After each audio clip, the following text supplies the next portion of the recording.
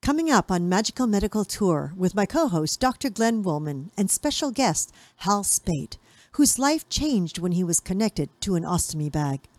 What does it mean to have an ostomy bag? How does one find support during a time of uncertainty and fear? Join us for Hal's inspiring story and vision of helping others.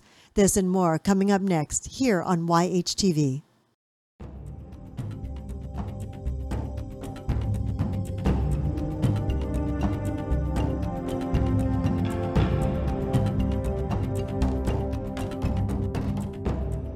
This week's episode is brought to you by Support the Mountains Herbal Parasite Cleanse. This formula targets the small and large intestinal tracts and larvae, the most broad-spectrum formula available today. 100% organic, formulated by Dr. Mikio Sankey, author of the Esoteric Acupuncture series. For 10% off your first bottle, visit shopyogahub.com and use the coupon code CLEANSE at checkout. Hello and welcome to YHTV's Magical Medical Tour. I'm Christina Suzama, and with me is my co-host, Dr. Glenn Woolman. Hello, Doc. Greetings, Christina, and greetings, everyone. Welcome to Magical Medical Tour. Very excited about today as Christina and I travel through another quadrant of the healthcare galaxy in search of optimal health. You ready to go, Christina? Oh, am I ever? Yeah. Wow, the topic today is so amazing, Glenn. Yeah, it's amazing and important. Yes. Yeah. It's time to touch those lives out there. I know, definitely. And these are some of my favorite programs where we don't talk to doctors and scientists and people like that. We talk to people that have had certain types of health experiences that have changed their lives, and the rest of the world has benefited from that. We've been with Robin Farmer from Marion and Shulamit Lamo and a number of others, and it's always exciting to talk to people like this. Today we're going to be talking with a dear friend of mine who I've known since being a teenager, but we have lost sight a few times and shown up a couple of times, and he's going to be with us today, sharing an amazing story with us. But before he does, Christina, how do people get in touch with us? So if you're watching this through our website, you can simply scroll down at any time and just type your comments or any ideas that you might have or questions into the comment box, and we'll be sure to get this over to our special guest or Dr. Woolman, but we will answer you. And if you are watching this through YouTube or listening to this through iTunes or any other means, reach out to us. We would love to hear your comments. We would, love to answer any questions that you have, and we will be sure to get your questions over to our special guest if necessary and reply to you. So, and that would be calling us on 818-LETS-TALK, 818-LETS-TALK. Thank you, Glenn. You're quite welcome, Christina. So this is kind of a great story. Hal Spate was a friend of mine in Miami. We grew up together. We knew each other at an early age, and then disappeared from each other, and then came back together again, and then disappeared again, and just recently came back due to a mutual friend.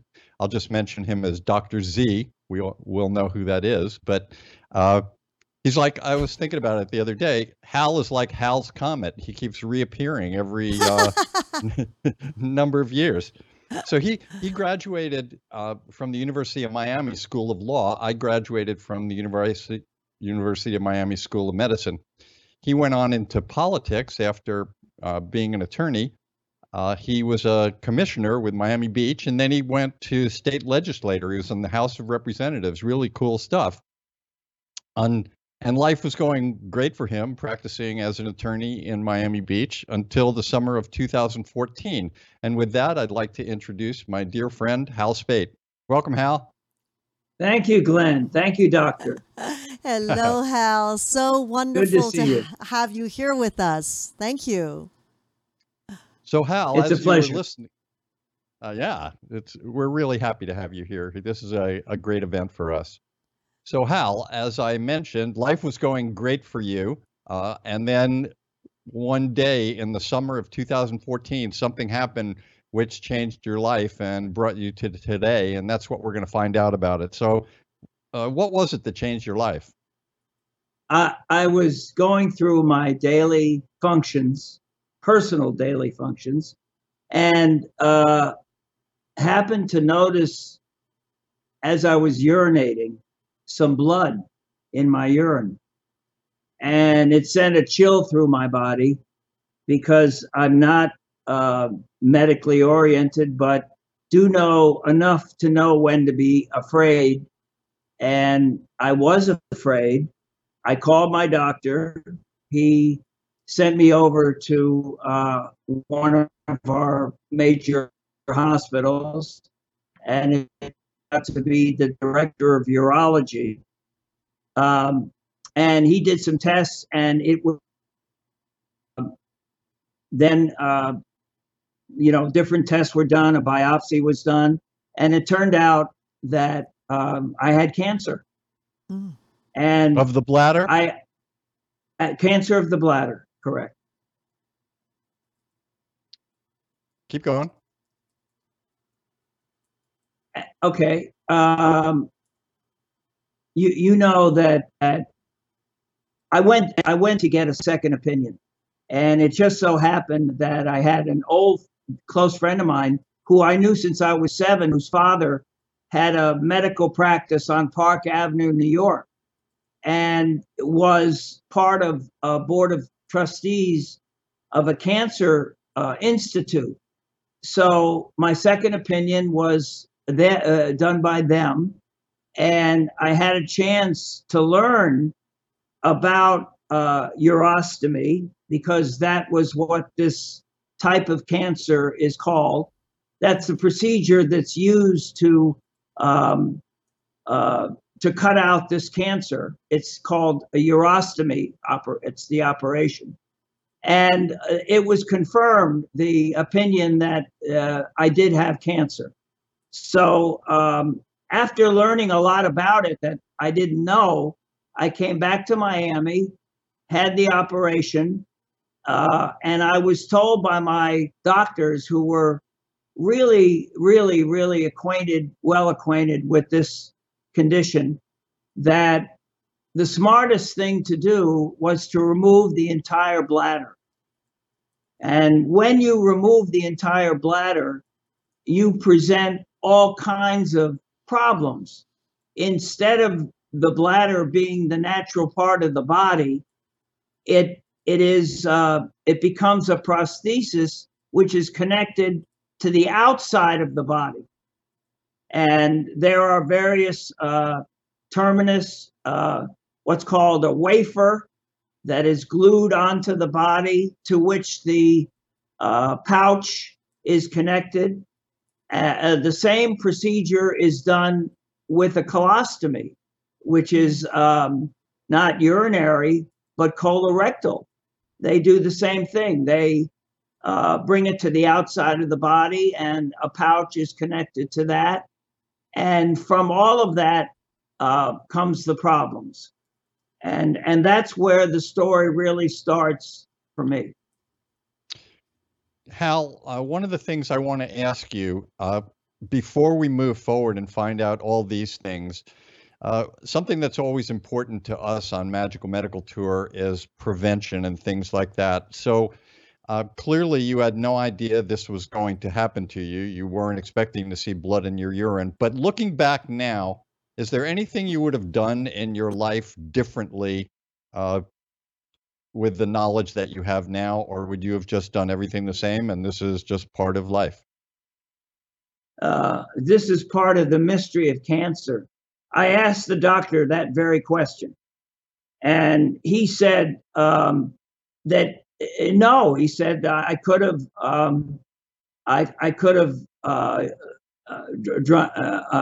drank some liquids, more fruit juices, but it probably would have happened inevitably. And the answer to your question is no. There's nothing that I found out I could have done differently. Got it. Interesting. So did Did you know ahead of time that you were going to have a urostomy bag? No.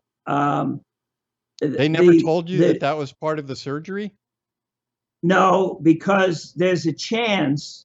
First of all, there are probably 3 reasons why. And remember, I'm a patient.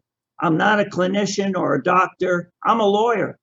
So, Even yeah. more reason to tell you. So you're talking about somebody who really knows very little about that. But I educated myself and learned as much as I could, because what was later to happen was really scary and upsetting. No, the doctor tells you before you go under for the actual operation that there's a probability that the bladder is going to be removed.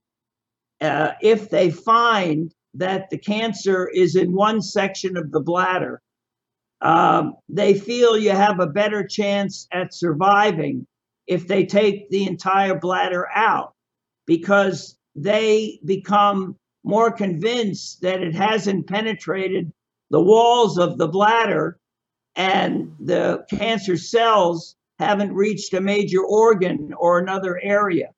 So I told them to go ahead and remove the bladder. I want to live. I'd rather not take the chance. I've heard stories about people who had half a bladder and had trouble urinating. And so the smart thing to do would be to go the full ostomy. I had no idea how much it would change my life. Yeah, Wow. and I know that for most people, and sometimes it's almost better not to know, because I think there are a lot of people that probably before having that, or like you said, a colostomy, if they had their colon removed, many people have that fear of what it would be like and picture all sorts of things and almost want to say, I don't want that. I'd rather die than that. So good for you that you were a survivor and wanting to move forward. So, yeah, so you had the surgery, you wake up from the surgery, you're a little bit groggy, and is that when you found out that you now had the ostomy? Yes. I was very fortunate. I had a very good ostomy nurse. He specialized in aftercare. That is all the care that this new process requires, all the devices that need to be used, and the way now you must live your life with regard to relieving waste in a urinary or from colostomy. There's a whole new system that you have to learn and becomes your life. From now, I must say that there are certain types of colostomies that they can clean the affected areas of the body and reinstall them to the body and restore that process. That's not the case with urostomy. All urostomy is final. It can't be reversed, as they call it. You have to live this way for the rest of your life. Christina, how would you like to do that? Well, I have to say it would be a decision. I mean, how would I like to do it? I do believe it would depend on my overall health. And what was going on in the means of if I was really in balance and it wasn't, very fine-tuned, like in Hal's case, they were able to focus on the cancer in one area. Blessed be. I mean, how grateful, would I be if I was in that situation, that it didn't spread to other organs. But if it did, I do believe my decision would be very different, right? If I were in Hal's case, I think I would have I would walk the same road as you have walked, Hal, because it was very confined in one area, and it's living a different way of life. And I'm very curious to hear your story as you go on of the changes that you've had to adapt to, because I think that's very important for anyone who is contemplating this kind of surgery. Your experience can really help them to understand what they're moving into. Christina, I have a question for you. As you always represent every person, do you have a concept? Do you have a concept of the anatomy, the physiology, and what actually took place in the surgery, or do you want me to take a moment to explain that? I think, Glenn, if you can take what we would call a quick moment on that, that would be wonderful to give people a little bit of a background from a doctor's point of view of what actually happens. And then it would be nice also to delve deeper into what Hal has to share with us as well. Yeah.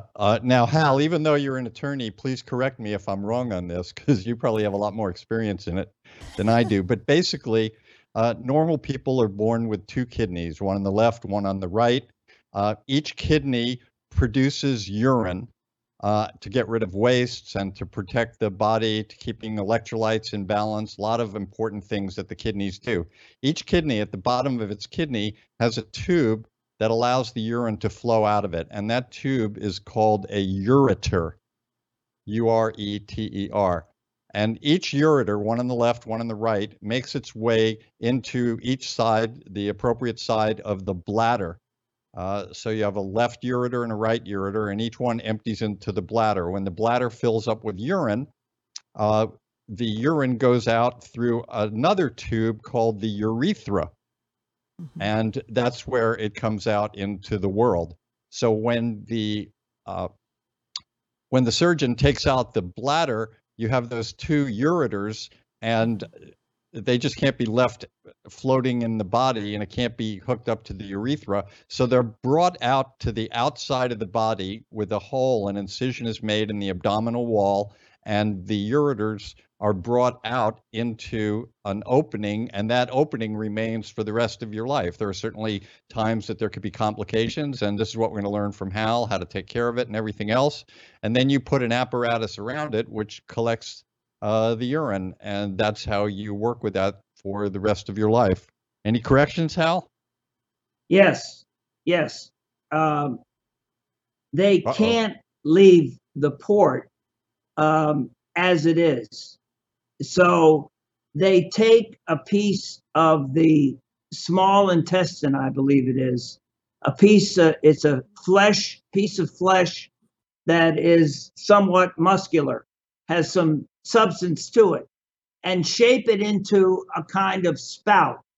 So they fill the port with this piece of flesh, which shapes into a spout, and through it either goes the urine or the feces, and it's directed so that it just doesn't blast all over the place. And that's called a stoma, that piece of flesh. And everyone who has had this done to them, and doctors who know about this, refer to the stoma all the time, because that's what's on the outside of the body. It's a red, you can see it. It's there's no feeling in it, but when you clean, and it's necessary to constantly clean with antibacterial wipes and soap, you clean around that stoma, because the skin is sewed up around, so it protrudes about three-quarters of an inch. And it's around that you put what's called a wafer, and then the wafer connects up to the bag, and it's a very tight water. The water can't leak through it. If it's attached correctly, it's done, by the way, with I'm going to get into this because this is the problem. this is the problem that we call ourselves ostomates all have. And that's what aftercare is. I just want to make sure that everyone understands that in your case, you mentioned that urine or feces come out. Feces does not come out of your ostomy. That would come out of a colostomy if someone had a colon that was brought out. Correct? Yes, a separate opening next to it. Right. Right.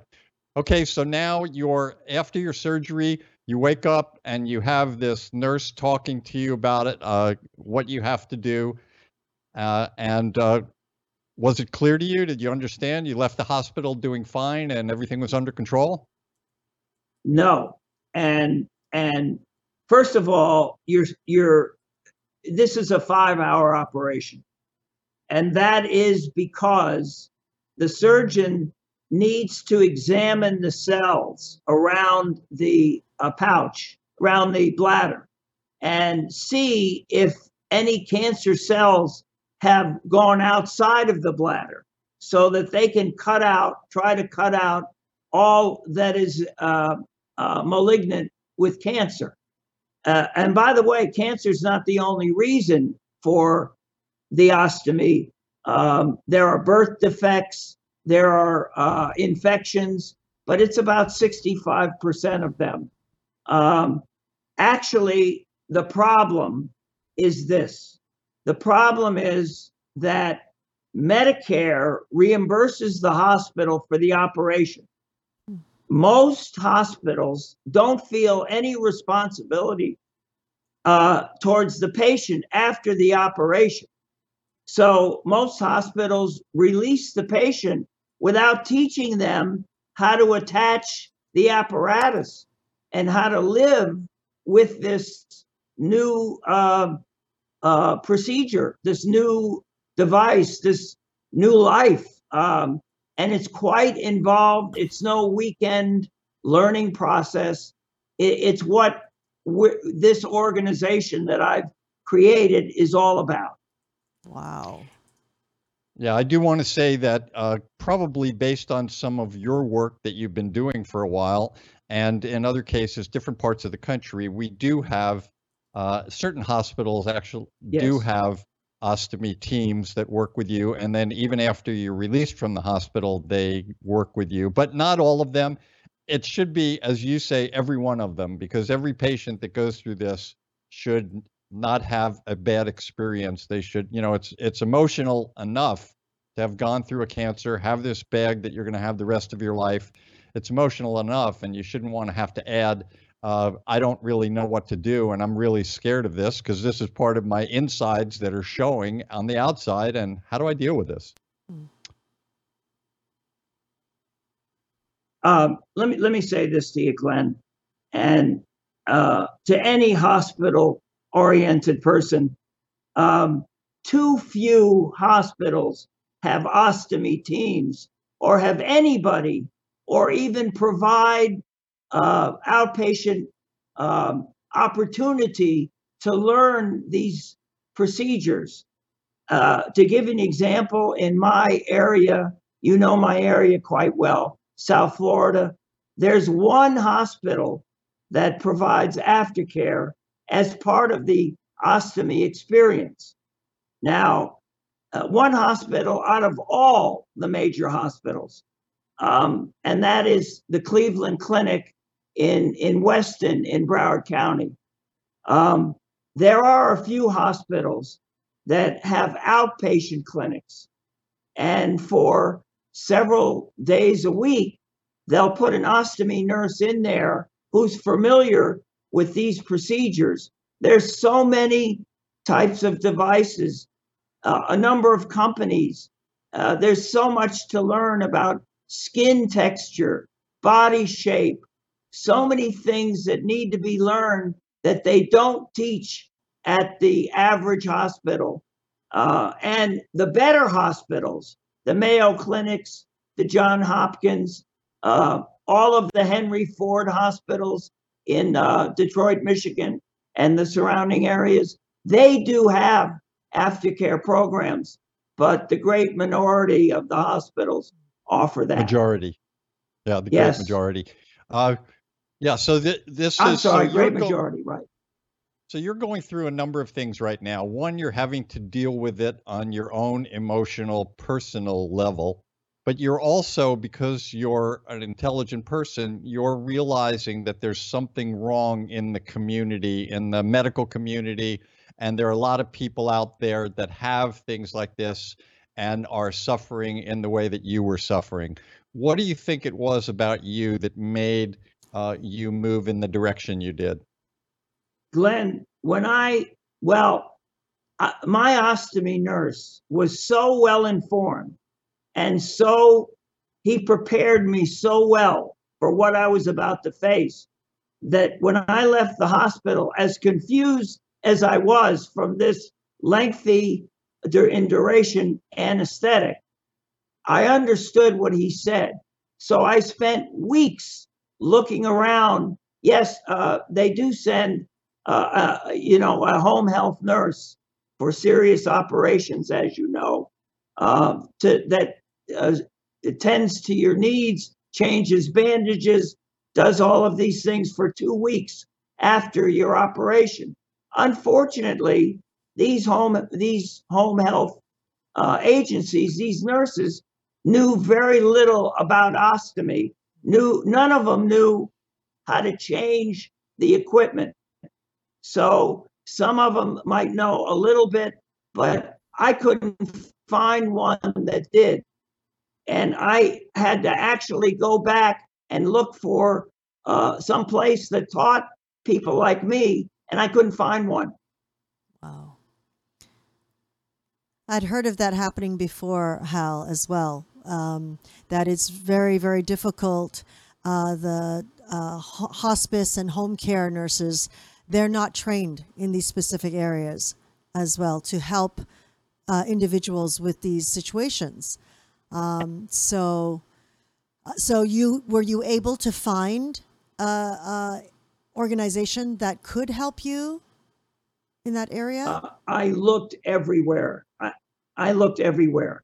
And as a lawyer, it's interesting. When I began as a lawyer, I had a secretary. When I ended as a lawyer, there are no secretaries. You use the computer. There's a system of research, legal research you can do. So I knew how to research on the computer. There was no place I could find that provided the service I needed. And I apologize for my voice, by the way, but I talked about the hoarseness before. Unfortunately, you'll have to bear it. What I did was I called my ostomy nurse, and I had the ability to pay him. And he came over 2 nights a week, spent a half hour each night, and taught me for 3.5 weeks how to attach all of the equipment, how to keep the area clean, biologically, how to keep the germs out of these areas, because it's much more exposed than it is naturally.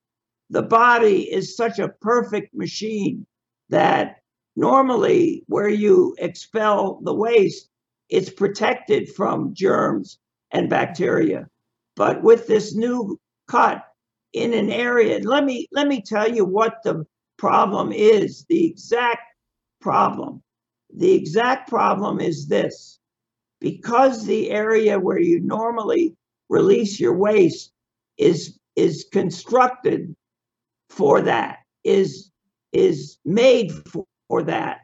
It has a muscle in it that holds the urine or the feces from flowing out when it comes out of the kidneys or the bowels. And it's the sphincter muscles. There are sets of them. People don't normally know this, but at night, the sphincter muscle operates autonomically. You know what I mean, Glenn? Yes. Automatically. Right. And therefore, as you get older, you get up a few times to go, but it holds back the urine, which flows all the time. If you don't have, if the area is moved to an area not prepared for the release of the waste, there are no sphincter muscles. So the waste flows whenever it's produced. So it can flow at 2 o'clock in the morning, at 2 in the afternoon, at 4 in the afternoon, at 1. But whenever it comes out, there's nothing to stop it or hold it. So you must have a bag attached, a pouch attached to be able to collect it. And then when it becomes full, there's a valve on the bottom that you go into the restroom in, and you release that valve. And by the way, for the urostomy, every hour and 45 minutes, that bag becomes full and needs to be opened and released. Wow. That's the problem.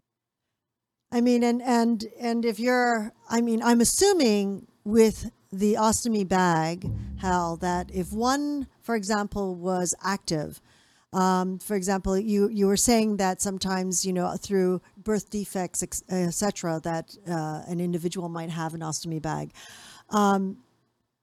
Wow, if an individual is active and they consume more fluids because of their activity, does that mean that they have to rely on going to release this bag even more often? You're told to drink a lot of water. And the irony there, Glenn, the irony there is the more water you drink, the more times you have to empty the bag.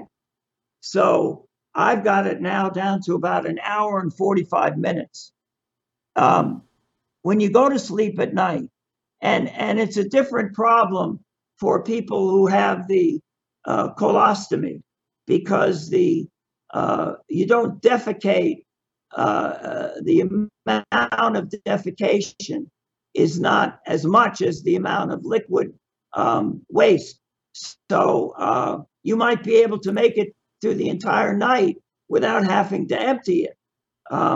But it comes out so much that at night you have to connect the bottom of that pouch to a tube that's about a 3-foot tube that goes into a 2,000 milliliter reinforced rubber latex plastic bag that sits next to your bed in a trash can, which of course is covered in plastic. And everything empties into that bag, so that when you get up in the morning, you just walk to the bathroom, open the valve on the bag, and everything, all of the urine that passed that evening, empties one time in the morning. So it's amazing what industry does to counteract these problems. But if you're not taught the basic principles, you have no idea how to react this way. And you're just not taught enough about it. And as Glenn says, every hospital should provide, as part of the ostomy operation, the knowledge, at least the basic knowledge, that you need to move forward with these kinds of reactions to be able to take care of yourself and live normally in society. I think you said that it took you almost 3 weeks of training from this ostomy nurse who was really good for you, came over twice a week, or it took you 3 weeks to learn this. So clearly this influenced you in the development of the program that you have. And I want to get into that in a minute, but I want to talk a little bit about just life and living with an ostomy bag before we get into your program of aftercare. At one point in my life, I had a urinary problem and I needed to have an indwelling urinary catheter going through my urethra up into my bladder. And I had to have that in for about a week and a half, 2 weeks. So there were times, and I had a bag, the bag that you're talking about, which is attached to your abdomen. Mine is not actually attached. It was just strapped to my leg.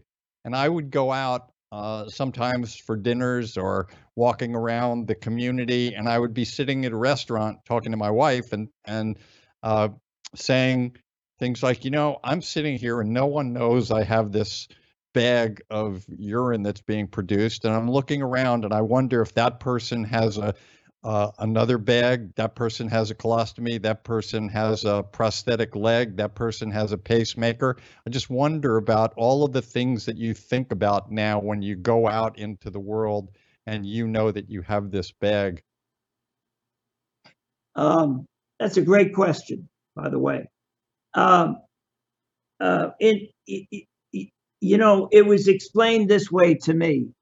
You have to learn these basic resources and how to connect them up so well that you develop enough confidence to go out and be certain that the bag, the adherence, it's the adherence of the equipment that's important. You have to be so confident that that adherence is really holding that you end up not thinking about the possibility of leakage. It comes in time, it comes in practice, but in first learning it, you experiment. You find the best type of glue, skin paste that adheres to the skin. You find the best kind of equipment that when you get older, the stomach develops a fold over, if you will. This port is right where that fold takes place. So the basic wafer has to be pliable enough to go right underneath that hangover and connect up so that there's no possibility of leakage. Because if there is a leak, it grows and the whole thing will come off and you'll be covered in urine. And let me just tell you one experience, because 50, 60, 100 years ago, people were shut-ins. They were afraid to go out because the antique devices that have been developed did not adhere well enough and confidently enough that they could go out and not be fearful of urine or feces coming out all over the place. So they were shut-ins. The urostomy or colostomy is actually over 250 years old. It's older than the process of surgery. So people actually knew how to do it before they realized that germs killed more people in surgery than the actual damage itself. The whole thing is ironic. And when I told you I took that trip to New York and I went to that Cancer Institute, I had a chance. They had a library there, and they had pieces of ostomy devices that were 40 years old, 80 years old, 100 years old. And have you ever seen the rubber on a water bottle? That you wear if you have a strained knee or something. That kind of rubber at one time was the pouch. So it took a lot of glue and a lot of adherence to actually attach it to the body and be confident about it. So only in the past 35 years have they developed pouches with light enough weight that was strong, and I mean as strong as steel, and actually would enlarge without breaking if you forgot to empty it, so that it didn't go all over you. But it still all depends on the firmness of the adherence, and it's a matter of confidence, Glenn. That's the answer. Speaking of confidence, what about, I know that now that you're such an expert in this field, urologists around the country and around the world are asking you to come and speak to them. So you have to travel. And I'm wondering about going to another country where they may not have the same type of equipment. How do you prepare for travel and things like that? And also, the other question I have about that is, what about, and this may be personal, you certainly don't have to answer this, but what about dating and things like that? Does that become an issue that you're always thinking about? When do I tell them, or do I tell them? How does this all work for you? Yeah, there are all kinds of programs that are developed, except for the basic program that I explained to you. That's just not advertised enough. Even on the national websites, they would take issue with me and say, "Oh yes, we have a link that explains all this," but honestly, it's not available. There are things that you can do to date, and you can still have sex. You have to connect up a special small sort of tube device, but you can have sex. Although I'm in my 70s now, and it has chilled my desire to have sex, to be honest with you. So I don't deal with that. Traveling to other countries, I find, I've been to Sweden, that they have actually more sophisticated devices in Sweden than they do in our country, available to more people. That's what I mean. I mean, the devices are the same, but they're just available to more people in that country. And I'm sure it depends on which country you're in, but that's the one place that I've traveled to make speeches, and I'm asked to go speak all the time, and I decline because I don't feel like carrying all my equipment with me. Mm. So when you say, Hal, all your equipment, can you articulate like what that? Yes. I have no concept. Is it like a hand carry full? Is it a suitcase full? You put it in the suitcase, and it's a small. It's like it's bigger than a makeup bag. Okay, a little bit bigger than a makeup bag. You need to put in there the basic device that connects to the skin. And why I'm having a blank on it right now, I said it a few times. The wafer.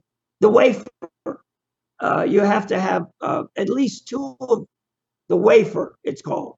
And it's the device that glues onto the skin around the stoma. And the bag actually screws onto the wafer so that there can't be any leaks or any air coming in. Air coming in will provide eventually an airway, and it'll open a leak up. So that if it's not securely adhered, the wafer, you're in real trouble. But if it is, you're okay, because the pouch screws onto the wafer, and that and the sleeping apparatus is really all you need. You need the wipes, and you need the bacterial, the actual glue that you use to put the wafer on, attach the wafer to the skin. Wow, that sounds like a good half a suitcase right there. A quarter of a suitcase. Wow. Okay, Hal. So basically, you have the diagnosis, you have the surgery, you have the frustrations and everything. You're dealing with it. You're learning about the ostomy bag and all the things that go with it. And as part of this show, it's about the inspiration of what you did to help change the world and make it better for the rest of us that have an ostomy in our future. And you formed the Miami Ostomy Aftercare Program, a non-profit program, correct? Correct. And so what's that been like? what we did was to try to employ education is the key to all of this. So we put the subjects into two classes. You have the RNs and LPN nurses who need to be educated about these devices and about the ostomy process. And then we have the patients who need to learn as much as legally we're able to teach them without touching them. So we provide seminars where we teach patients. We have support group meetings, and we have them at various major hospitals that cooperate with us. So many patients or some patients who are at that hospital will come down from their room and meet with us in a small discussion group and ask. We have 3 or 4 nurses there. The highest ranking nurses, the teachers of this process, are called WOCN nurses. That's wound, ostomy, I forgot, continence care nurses. They're the society, accreditation society. We employ a direct program with them called the Ostomates Care Associate Program, where they deliver online to a specific nurse that signs up for this program. They give lectures and educate the nurses. To every 10 nurses that receive these lectures, and there are 20 of them, they have their own monitor. They're able to ask questions about each lecture, about the equipment. And the 3 companies that first sell the equipment down here, we have a relationship with, they're able to deliver samples anywhere we request. We have a great relationship with hospitals so that all of the nurses working in the urologist offices and the colostomy offices. And I haven't mentioned the third area to you because really it's an area that isn't used so much. It's the ileostomy, and the ileum is a part of the process that's in between the two, and is a whole different subject matter that would take me an hour to explain. But that's a third concern. But it all requires the same equipment to be able to deal with it. So the second area that we've developed a number of areas to reach out to the patient and provide information. We have seminars. We just did one with the University of Miami. You remember this area, Glenn. You remember that many of the hospitals are on 12th Avenue in downtown Miami. We set up our support group right in the middle of that area. So we have patients from all of those hospitals. We have at least 3 or 4 nurses at every support group meeting to answer questions privately if the patients wish. And on our board is a WOCN nurse. She's my vice president, and actually convinced the University of Miami Hospital to develop their outpatient program. So it's happening. It's happening slowly. If the hospitals would do that, that would answer the problem that exists right now in the community. So let me just explain for one quick second. You brought this up. You have the urostomy, which are the ureters that come out. If you take part of the colon out, the large intestine, that's when you have a colostomy. And you mentioned the ileostomy. So the ileum is the third part of the small intestine. So that's right. So that's an area. So it's not the large intestine, it's not the ureter, but it's part of the small intestine. Hal, Glenn, Yes. Glenn, in that area, what has to happen is the the fluid from the ileum must bypass the colon. So it's diverted that way, and it's the most difficult of all of the waste substances to deal with because it hasn't been treated by the body's treatment, the body's acidic self. You know what I mean? So it eats anything up from skin to materials. Special equipment has to be used for that. So that's why I didn't talk about it. Oh, that's a great point. So, Hal, you've been in the legislature, you've been a commissioner, you've been on the House of Representatives in Florida. Are there issues in bringing something like this out into the world that others that might be inspired by your process to deal with? What kind of things did you have to deal with to get this going, or was it pretty simple? This happened because of the anguish I went through, trying to find help, trying to find instruction that should have been given to me at my hospital or by the hospital. I could not find the instruction anywhere. That's wrong. And I felt, even though I was still practicing as a lawyer, I felt the need to try to come up with a solution to raise public awareness, to raise the healthcare community's awareness, and to offer suggestions. So I applied through the IRS with a very good law firm for a 501c3, a non-profit corporation. And this is such an area of need. It usually takes a year and a half. It was granted in a month and a half. And the programs that we have one program, for instance, I don't have time to go through them all.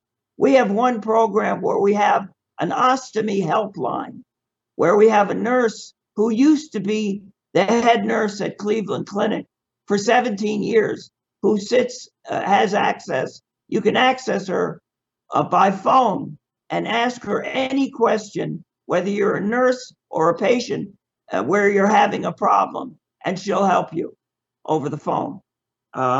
So we know it's a matter of education. We're trying to educate as many nursing schools and home health agencies as possible. But as you can imagine, and I'm sure you have the same kind of problems, funding is a problem. And we did get a startup grant. We're still operating on that. We're only a year old, by the way. So we have the kind of money that would give us the ability to spread what I've been telling you today around the healthcare community. Wow, that's magnificent, Hal. In 1 year, you have accomplished so much. Your passion is driving this to the nth degree. How wonderful. Congratulations to you and your team for doing this. I do have a question where as you're based in Miami, and what I've learned, I'm from Canada, so a little different of a medical system. Because you're in Miami, you're in the state of Florida, what your nurses are teaching others, do you find it's any difficulty in reaching other states and other medical organizations in the other states around you or within the U.S.? I'm sorry to say this. Because I was born in Miami and this is my home. But the South is way behind the rest of the country in providing aftercare. I can name on one hand the institutions in the South, the medical institutions that provide aftercare. Usually they're near a hospital, like the Education Triangle in South Carolina, North Carolina, Duke and those, they all have a hospital that provides aftercare. In Michigan, the same thing is true. In Ohio, I understand Arizona. Usually, it's connected with a medical school or an educational facility and the hospital there. But there are just too few of these hospitals in this country to be able to help the people in need. So we're here to try to bring as many methods as we can to educate, to go to hospitals and say, you know, you can do this very cheaply and you can help so many people. You know, that's the reality of it and the shame at the same time. But in the South, there are less of these institutions than in the rest of the country, I'm sad to say. Hal, just quickly before we move on, how do people get that hotline and how do people get to your ostomy site? We will have that on our website, but just so that you get to mention it. My suggestion to you is go to the website. And I noticed it on the bottom of the screen under my name, but I'll give it to you now. It's www.Miami Ostomy Aftercare. That's it. .org or .com. Go to that website. That website was done by experts. What I was able, this is such an area of desperation. In Broward County, they have a Broward Ostomy organization that has a wonderful president that brings it everywhere. They're so far ahead of us in Broward County. There are 14 WOCN nurses in Broward County. There are 7 in Miami. But we have no county ostomy organization here. And that doesn't give anybody who had this problem a touchstone, a place of connection to find out what resources are available like they have in Broward County. And I did some research and I found out that the Dade Ostomy Association died some strange death 25 years ago. So that would ordinarily be a place where I would say for people to go. But we seem to be the only website alive down here. There used to be 7 support group meetings. Now there's 1. It's at Baptist Hospital. And we're the new guys on the block, and we're in downtown Miami. But where there was 7 or 8, one at every hospital or every major one. Now there's 1, and now we're the second one. And you can begin there. So aside from the website, do you have that phone number or should they get it from the website? Sure. Well, it's on the website, but I can give it to you. It's 305. Okay. 952 305 952 0951. And thank you, Hal. A very experienced nurse will answer the phone and try and help you or take your number or leave your number and she'll get back to you. A lot of great information today, Hal. I'm so proud to have you as a friend and knowing that you went through something like this and have come out of it not only just healing and being on your own, but you actually stepped up to the plate and made a difference for the rest of us. So I'm going to ask you at this time, do you have a health tip for us?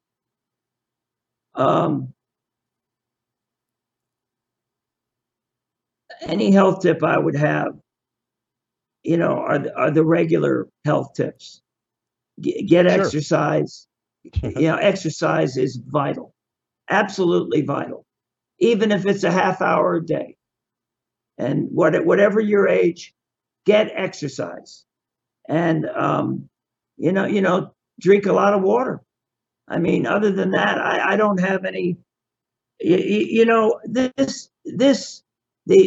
all I can remember, Glenn, is the anguish I went through when there seemed to be no way to learn how to deal with this on a very personal level. I've never felt that in my entire life. And that's what propelled me to begin this program. And ever since last week, the website went online. Ever since the website went online, this has exploded. It's exploded. So the need is there, and that gives me great pleasure to be able to say the existence of the website, the unbelievable experts that put it together. I'm glad to have written for some of it, but most of it are WOCN type, very well educated people, because truly there exists nothing else here except Pretty Cleveland amazing. Clinic. I'm very grateful to our special guest and my dear friend Hal Spate for sharing his wisdom and experience with all of us, and the knowledge that there is hope out there for people that are going through something like he has gone through or may go through in the future. I want to thank all of my teachers and all of my healers for keeping me on my journey. Thank Yoga Hub, Magical Medical Tour, Christina and Segovia, and all of our viewers and listeners for participating in our program. And until next week, I look forward to seeing you all again as we search through another quadrant of the healthcare galaxy. I wish you all optimal health. Mm-hmm. Thank you, Glenn and Christina. Thank you, Glenn. And yes, thank you, Hal, for sharing with us your experience, your wisdom, and your inspiration. What you're doing is magnificent, and we look forward to being able to support you with this. And hopefully this show will reach out to other people out there that is suffering the anguish that you had gone through. And hopefully this will bring them the relief that there are others out there that are going through this or have gone through this. It's the courage that it must have taken you to come out to do this is magnificent. Thank you for gifting the global community with what you're doing, and your team as well. Of course, your team, whoever is backing you, the nurses around you, very powerful. We thank them as well for their dedication and inspiration and their support of others that are out there. And of course, we would like to thank each one of you in our community for continuing to join us and sharing what we are bringing out there. Hopefully this show, this program, and what Hal has to offer will touch someone in your life and help them find balance. And of course, you can reach out to us at any time. We hope that you'll give us a like on iTunes or on the YouTube channel. We would love to hear from you. And again, if you would like to connect with Hal and his team, his website is miamiostomyaftercare.org or .com. And the hotline number, which any of you might want to just pick up that phone, you might find it easier, is 305-952-0951. Again, the hotline for Miami Ostomy Aftercare is 305-952-0951. Thank you. And of course, if you would like to connect with our dearest Dr. Glenn Woolman, he is an amazing medical guide. And please visit him at glennwoolman.com. And there on that site is his Metaphor Square Breath. And no matter what you are going through in life, just to take that moment to do this exercise for yourself and share it with others. It is really magnificent to help ground you for a moment, bring clarity to your mind. And of course, you can connect with him on Facebook at The Medical Guide. Again, thank you so much for joining us. Give us a like or subscribe to our channel. We would really, really appreciate it, as it is your support that will help us to be able to do more of these shows and hopefully help others find balance in our global community. Thank you very much. Give us a comment. Reach out to us on our hotline, 818-LETS-TALK, 818-LETS-TALK. And until next time, thank you for joining us. Namaste.